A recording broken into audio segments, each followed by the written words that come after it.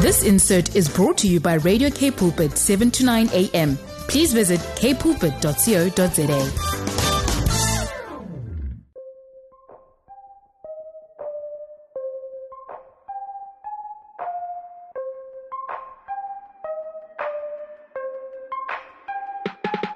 Today on the show, I'm super excited to be talking about the Indigenous Embassy of Jerusalem, which just opened this month, at the beginning of this month, at a wonderful opening ceremony. But this has been in the works for a very long time, and it's incredibly significant that Indigenous people around the world coming together to open this embassy in Jerusalem, a very sacred place and a place that is just so significant, and especially in what we see happening right now in the world at large. And I'm joined by Dr. Sheree Trotter. Now, she is the director of the Indigenous Embassy in Jerusalem. She earned a PhD in history from the University of Auckland, and her thesis was on Zionism in New Zealand to 1948. She also co-founded the Holocaust and Anti-Semitism Foundation, for whom she has interviewed 70 Holocaust survivors alongside her husband Perry, who is a photographer. And she also completed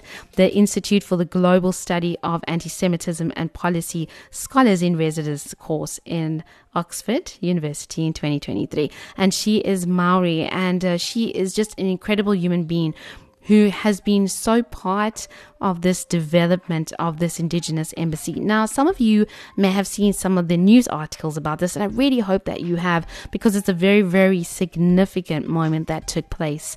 And I also want to say that we had Regent Sami Thomas in Jerusalem at the opening, which is really cool, leader of the Khoi people of Southern Africa. And he spoke, and I'm going to share some of the words that he spoke at the opening ceremony.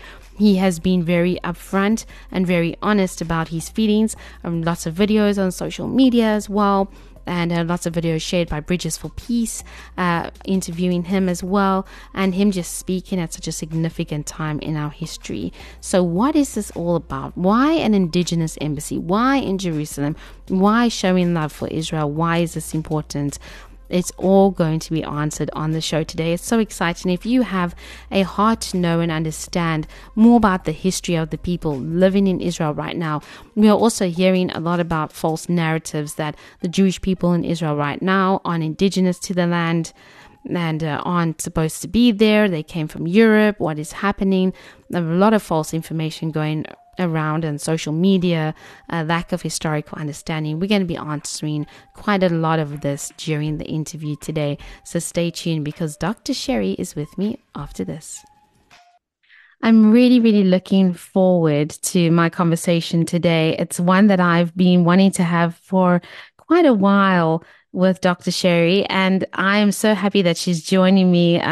It's morning time there by her now, across the world. So it is so lovely to be together. Sheree, thank you so much for taking time out of your really busy schedule that I know that you have, and the things that you have going on, to talk to us today about the first ever Indigenous Embassy in Jerusalem.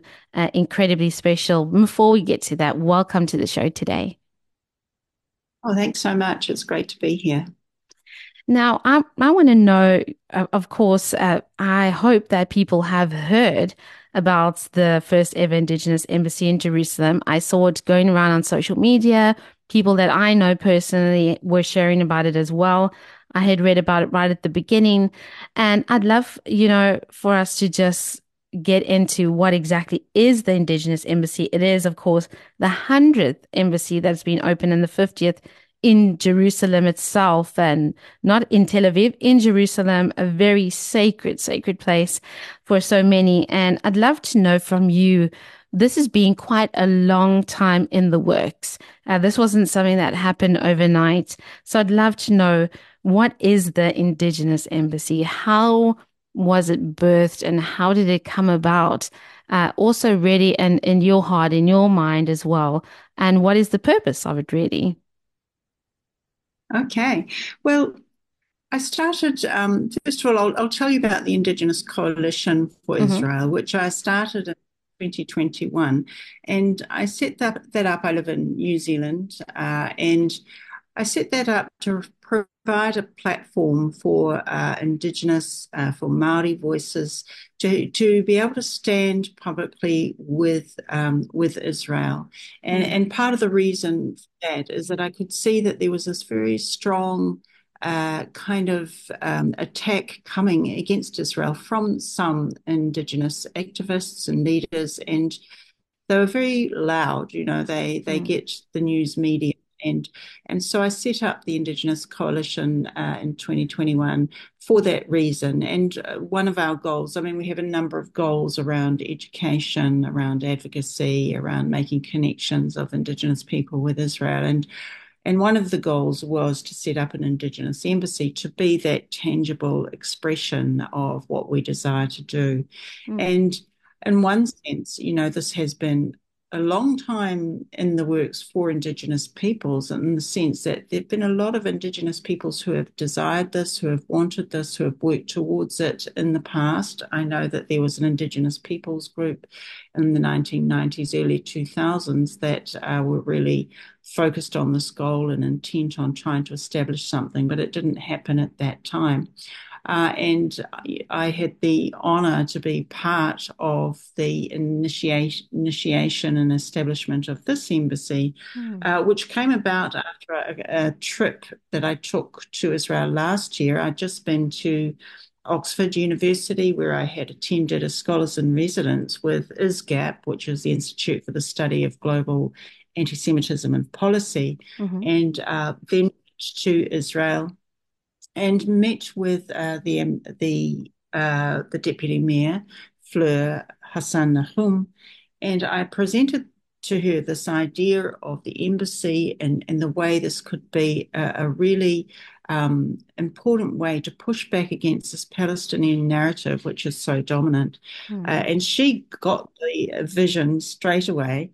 And then a month later, some of my colleagues were also in Israel for a conference, actually. And the timing was interesting because the war had just broken out. And the war actually broke out as they were traveling to Israel. So they actually stopped Dubai and had to make the decision, do we carry on or do we turn back? And so a group of them carried on for this conference in Israel. And they also had the opportunity to meet with Deputy Mayor. And she was so excited that she announced there and then the intention to establish an Indigenous embassy in Jerusalem.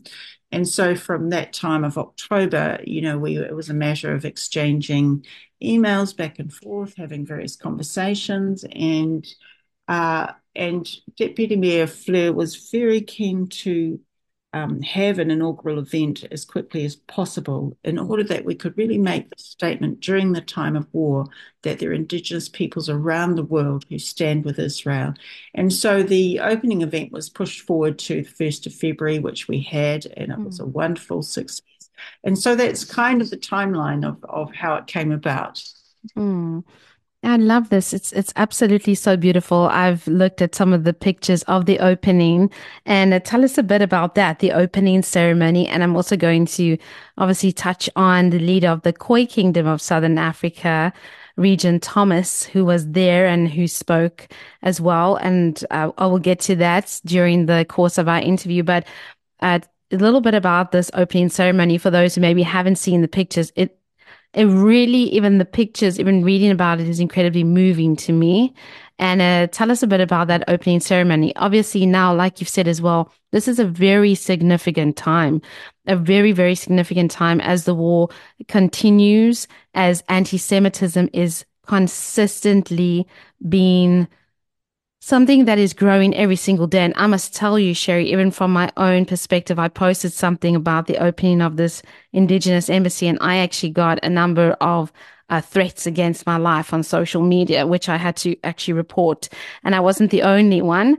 And I have friends and colleagues who have been widely attacked and threatened because of the rise of anti-Semitism, and even individuals who aren't even Jewish, who are maybe Christian or maybe even non-religious, getting and receiving similar threats. So we know anti-Semitism is highly on the rise, and I know you have deep insight into that.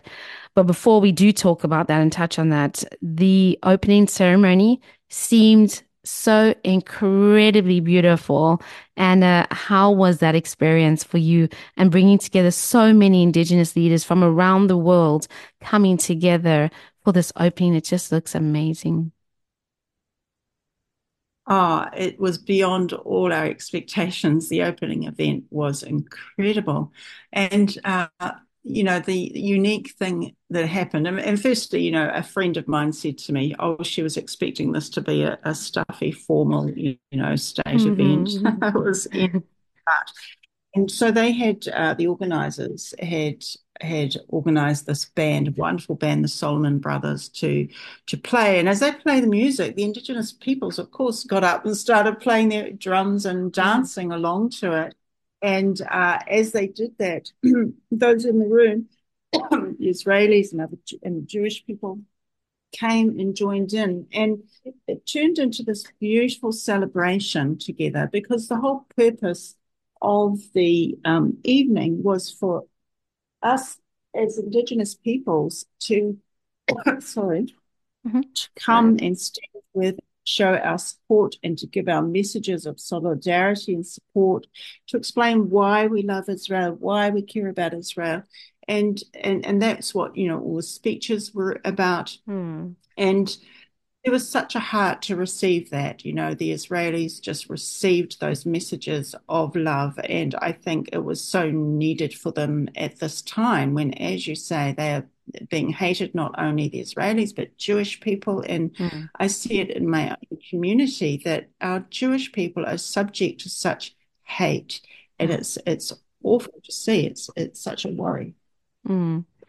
It is awful to see it, and like you said, it is a worry. And at that opening ceremony, I do want to read the words that the leader of the Khoi Kingdom of Southern Africa delivered, and I know that it was quite the crowd really did give their approval and so many words of support. We know sitting in South Africa, it was quite it's been quite something. It's been quite interesting, but he gave an amazing message, and he also said that he wanted to apologize, and this is directly from him to the people of Israel for the horrible things that the South African government done, and he expressed how sorry he was, and also that the government does not represent all the Khoi people of South Africa, all the people, and that he expressed that anybody who says that Israel isn't indigenous doesn't know what they're talking about.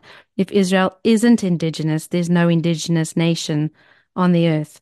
And his words, that's directly from him, carry significant weight considering that there is this hard relationship happening now between Jerusalem, between the leadership in South Africa, and his voice very strong, especially for the Khoi Kingdom of South Africa as our First Nations people. And so, did you find that moment as well very a key moment? I know that you know him, and I'm sure that his words were met with great emotion. I'm sure, because given the timeline of these events, of everything that we are seeing, it was seemed quite significant as well. Yes, absolutely. His words were very significant. And I have to say, it was such an honor and a privilege to meet Regent Khami and his high commissioners who were with him, Sean and Nicholas. And as a group of Indigenous peoples, we spent time together in the lead up to the event and afterwards. And there was such a wonderful unity between us.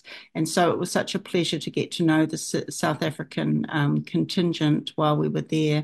Mm. But yes, those words were very timely and, of course, well received by the audience and by Israel. And I think they're words that need to be amplified because, you know what, I think a lot of the hate that we're hearing, I'm sure that it's a minority that drives it. Mm. I think there's a lot of even here in New Zealand who who are actually supporting Israel, but they don't know how to show it or they're too scared to show it. Mm. And we have I see small examples. For example, we had a Jerusalem cafe here that was being targeted by a pro-Palestinian group just on social media, Mm-hmm. online. And so with my social media platform with the Indigenous Coalition for Israel, I just put out a post there, go and show them some love. They're being targeted. And so Mm. many people went on. and liked and gave comments and even went to their cafe and reached out to them. And the next day, the cafe put out a post thanking everybody for the outpouring of love and support Mm. for them. This is an Israeli couple that have been in the community for about 22 years. They're well respected, well liked. They have a wonderful cafe there, and their community are supporting them. Mm. But this is the thing that we're seeing happening, and of course, so much of it is driven by social media, and we see this Mm. that young people are being targeted on Instagram, on TikTok, with these very simplistic messages that have no historical backing, no understanding of geopolitics of the region. Young people don't know any different, but to be a part of the acceptable crowd these days, you've got to be pro-Palestinian without Mm. even understanding anything about it. Mm. And we've seen this very well organized campaign right from the beginning of the war that has just targeted young people. And yeah, it's been quite a worry. Mm. It has been quite a worry, and I know myself, like I said earlier on, receiving threats against me, and obviously having to then take, a precaution around this, and it coming from young people in a community close by. And it's just interesting how this is the case, and social media definitely being used as a vehicle. And it's an easy vehicle to hide behind as well. People can hide behind social media and a keyboard and not really reveal who they really are, but just keep going and making these videos and statements and attacking people or threatening or intimidating, harassing. And we see this on social media. One of the things that has been good though is how people have started connecting together through social media.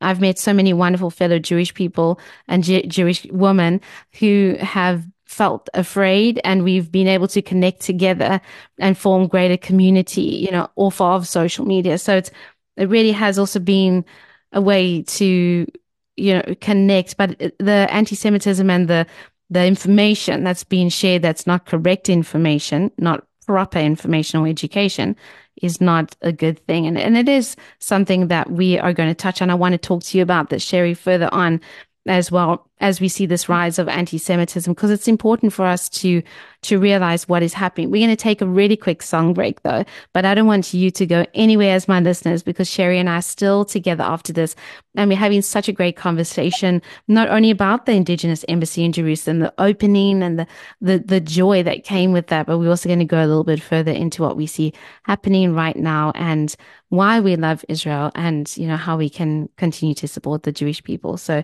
stay tuned, and we'll see you after this. Now, with me, Lauren Jacobs, on Voice of Change today. Welcome to the show. I hope that you've been with me from the very, very beginning. It's been so lovely to have Sheree Trotter all the way from New Zealand joining me today, having been touching on the first ever Indigenous Embassy in Jerusalem to open. I think it's very significant, the 100th one embassy that's been opened, the 50th in Jerusalem, and in such a holy city, such a beautiful, beautiful place. It's so incredible. Now, Sheree, I also wanted to ask you, a big thing that we are hearing right now, that we hear on social media, that is a narrative we are hearing, is that the Jewish people in Israel right now are not native to the land of Israel. They are colonial settlers. They don't belong there. This is not their indigenous land. They are not indigenous to the land. And this is something that we hear quite a lot of, and it's a big argument that's made against what is happening right now. How do we begin to understand that kind of narrative? Hmm.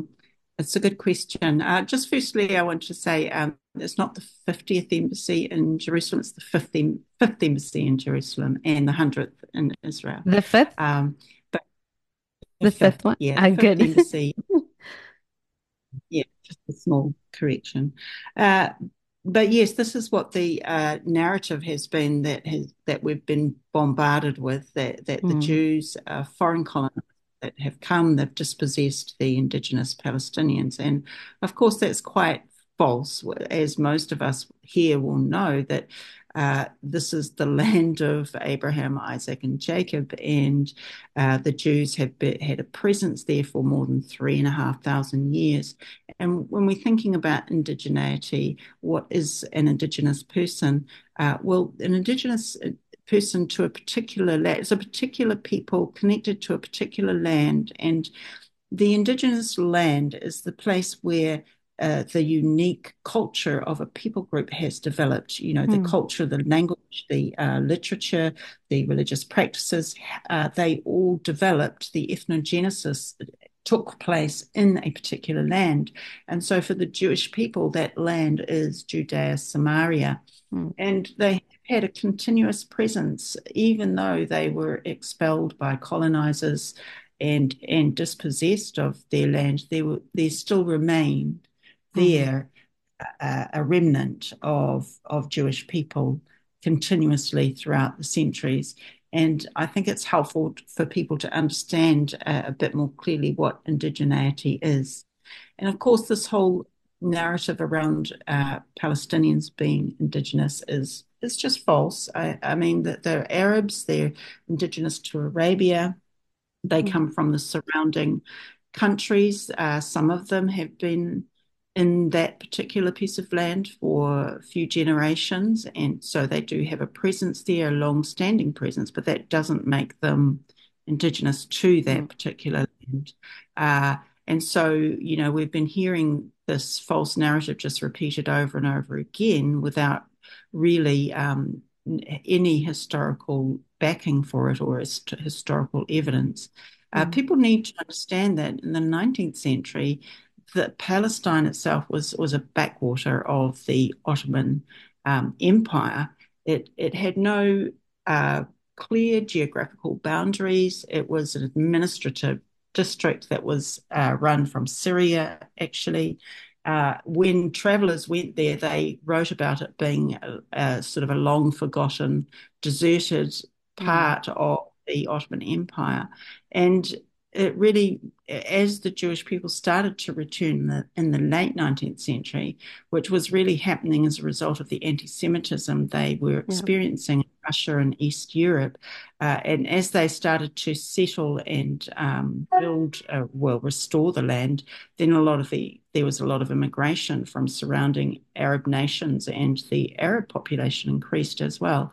So, you know, there's a lot of lies being spoken about the history, which is just incorrect. This is important information that you're sharing as well. My great-grandfather came over to South Africa escaping religious persecution as a Jewish person and settled here. That's how my family got here. So it's always been the case of moving. The Jewish people have often been very much on the move because of this religious persecution. And it's very interesting, like you said, to be sharing correct information, correct historical information as well. Again, we need to know the facts. And is this part of what the Indigenous Embassy in Jerusalem is going to be doing from here on? Is it going to be a place that people are going to come and visit, even people who love Israel, tourists, and people who are seeking for more clarity, more understanding, maybe, some education? Will it be a place that will be open for people to be able to do that in the future? Yes, that's what we envisage for the future, is that we will have a place which will be an information hub, which we can have exhibitions, where we can educate, where we can tell the story of Indigenous friendship with Israel, and a place of welcome for people to come. And we envisage it will be a tourist attraction. Of course, all of that is ahead of us. That's our goal. We're not quite there yet. We've had our opening, which was wonderful, but there's a lot of work to do, to achieve our ultimate goals. But we've made a good start. No, absolutely. And I wanted to also know, just out of curiosity, how many, this is just a question I have in curious, how did you get Indigenous people from around the world to, you had a good foundation already. having connected to many Indigenous groups around the world. But how did you get them to, did everyone just seem to have the same vision of opening this embassy? Or were people just like, yes, this is something we need to do? How did you get that kind of like what we would call a buy-in and a celebration of just coming together and going, this is what we want to do, and just Indigenous people connecting around the world? Because so many different countries represented at the opening ceremony and really just coming together. I think that must have been quite beautiful, really. But how did you get everybody to kind of get on the same page with this? Was it just an organic thing that happened? And it's just something that I'm curious about. Well, we have a strong network of people in our region in the South Pacific, Hmm. from Taiwan across to Hawaii. So down here we have this strong network of peoples who've been going to Israel for conferences of our Indigenous groups, and of course we've got that connection with Israel as well. So Yeah. our contact there had the network, has the international network, with South Africans and with Native Canadians, Native Americans. And so because there was a network in place already, it was quite easy to just let them know what's happening, get their support, their buy-in. The initial event was quite a small, actually. The Indigenous representation was small because we Mm. wanted to do it quickly, but the plan is to have a much, much bigger event later in the year Mm. after Scott. And so we expect to have lots of Indigenous peoples come up to the land at that stage, and we'll have a much bigger event then. But it Mm. wasn't difficult at all because, it, people were just enthusiastic about the Yeah. idea and on board. Mm. That's so lovely to hear that. And Sheree, I wanted to ask you personally, you've been around the issue of anti-Semitism for a long time. You know, it's amazing, like you said, at the opening ceremony, and also people coming together going, this is why we love Israel. And for you personally, what is it that you love so much about Israel and the Jewish people that you are and have been doing this work for a long time and showing the Jewish people and Israel the support that is so desperately needed in our time as we keep on saying and hearing, and it's true, we had the Holocaust that happened in World War II. What we saw on October 7th was to our modern day and definitely to Israelis and Jewish people around the world, the second Holocaust, the greatest, mass killing of Jewish people in one moment, in one day, in one time and place since we have had the Holocaust and 60 million Jewish people were killed. This is the reality. The Jewish people need to know that we care about them, need to know that they have that support. What is it that moves your heart so filled with the love for Israel and the Jewish people? Well, a good question. Yes, my husband Perry and I, we're Christians, and Mm-hmm. so that's where it starts with our understanding of the scriptures and what they say about Israel and God's covenants with Israel. And we've been on this journey for 30 years or so of learning and Wow. just being involved with the land and with the people. And one of the things we've done is set up the Holocaust and Anti-Semitism Foundation, which started out with interviews with Holocaust survivors. And he is my Peri, but my husband's a photographer. So we photographed and interviewed survivors. We've interviewed over the years 70 survivors. And Wow. so that was one of the projects that we've worked on. And I've been involved for a number of years in advocacy. I did my PhD thesis in New Zealand on Zionism in New Zealand. So we've been involved in lots of different ways with the Jewish community and with Israel, and really it's born out of our understanding of the scriptures and understand, the Yeah. God, worshiping the God of Abraham, Isaac, and Jacob. It's a flow on from that, really.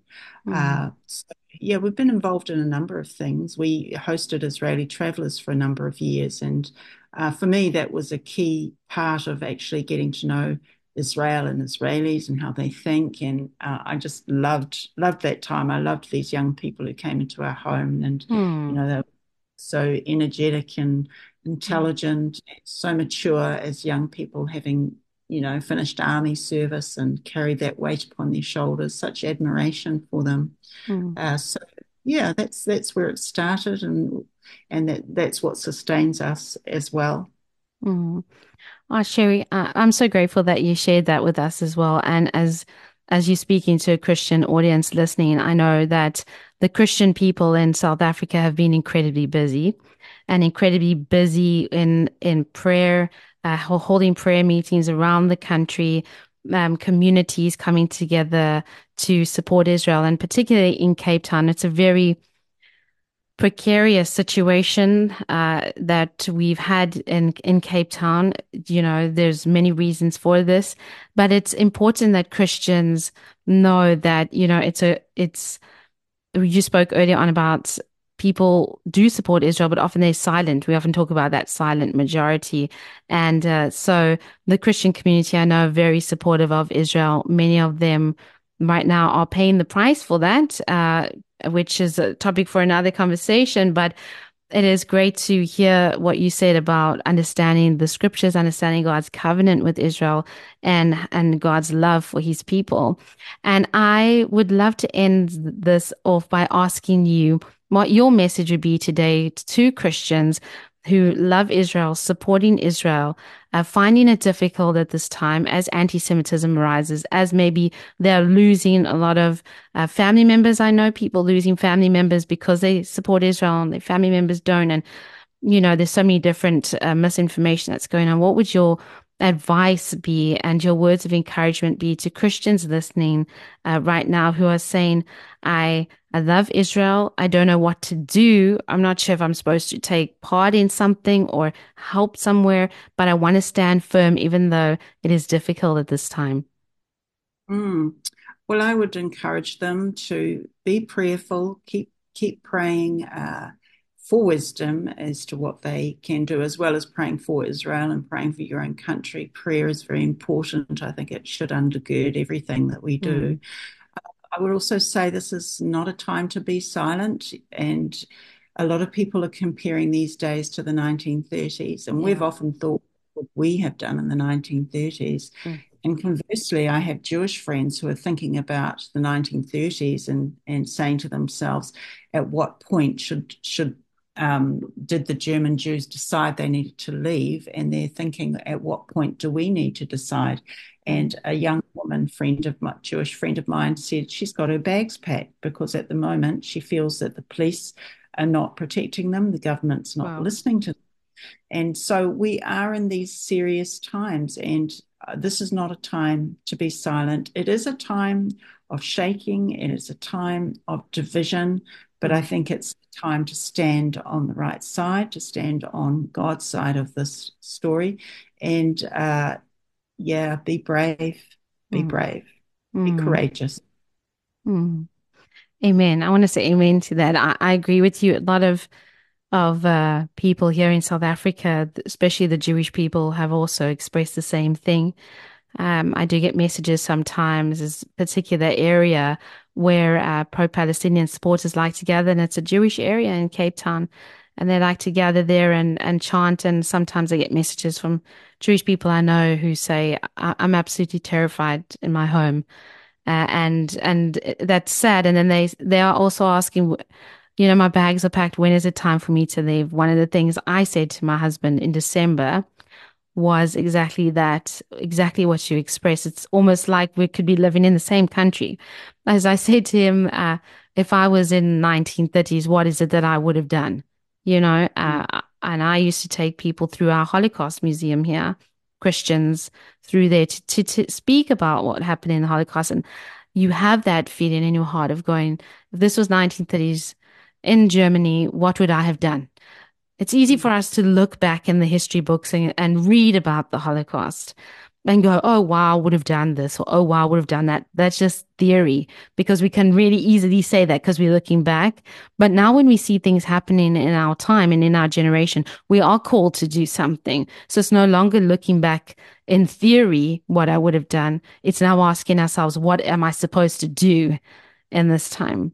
And like you said as well, we need to be brave, and it's not time to be silent. And Sheree, I want to say thank you so much for spending time with me today, and for this amazing work that you are doing, that you and your family are doing, and also for incredible people around the world coming together.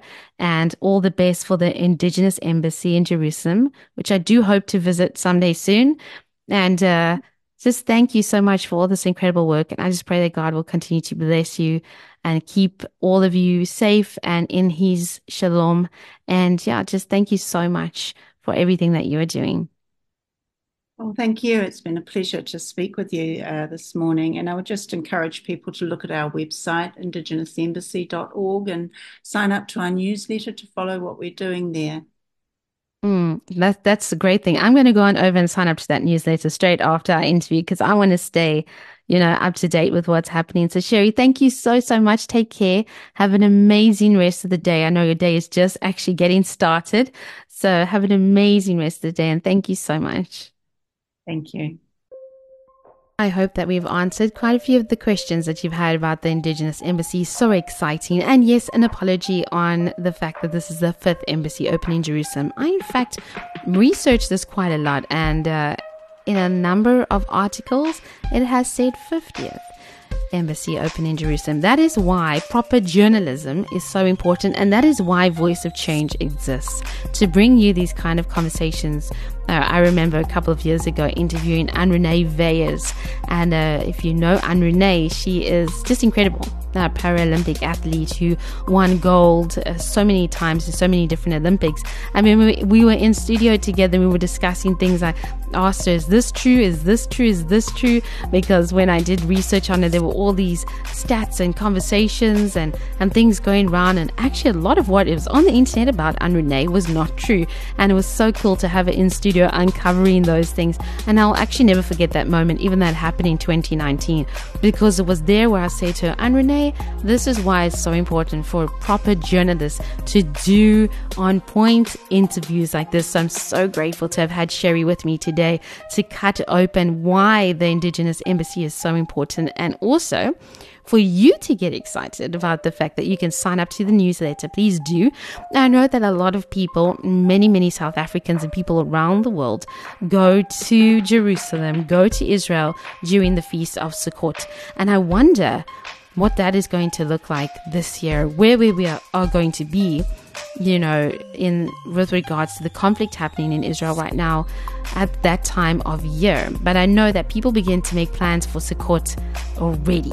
So go on over to their website and sign up for the newsletter. Perhaps you will want to be there celebrating with the Indigenous people. Even you listening could be part of that group and saying, wow, I am so interested in this.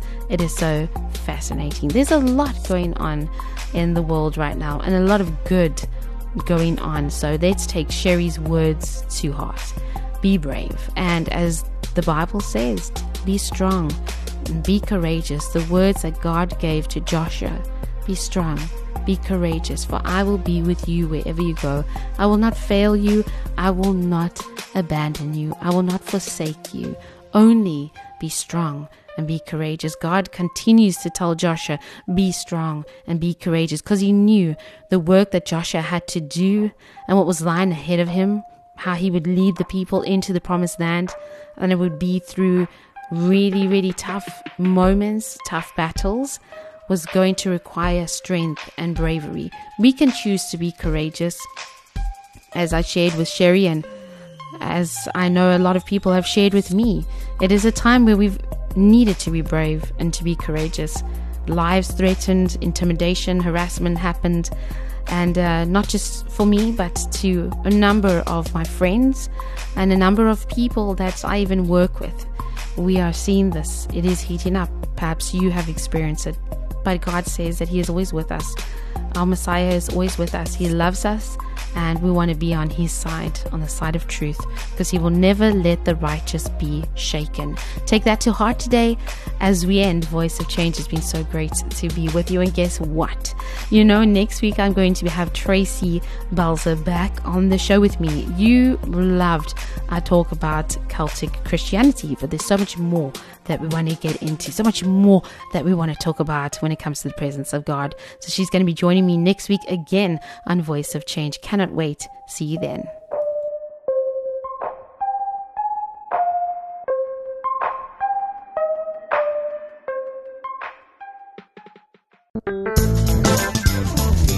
This insert was brought to you by Radio K Pulpit, 7 to 9 a.m.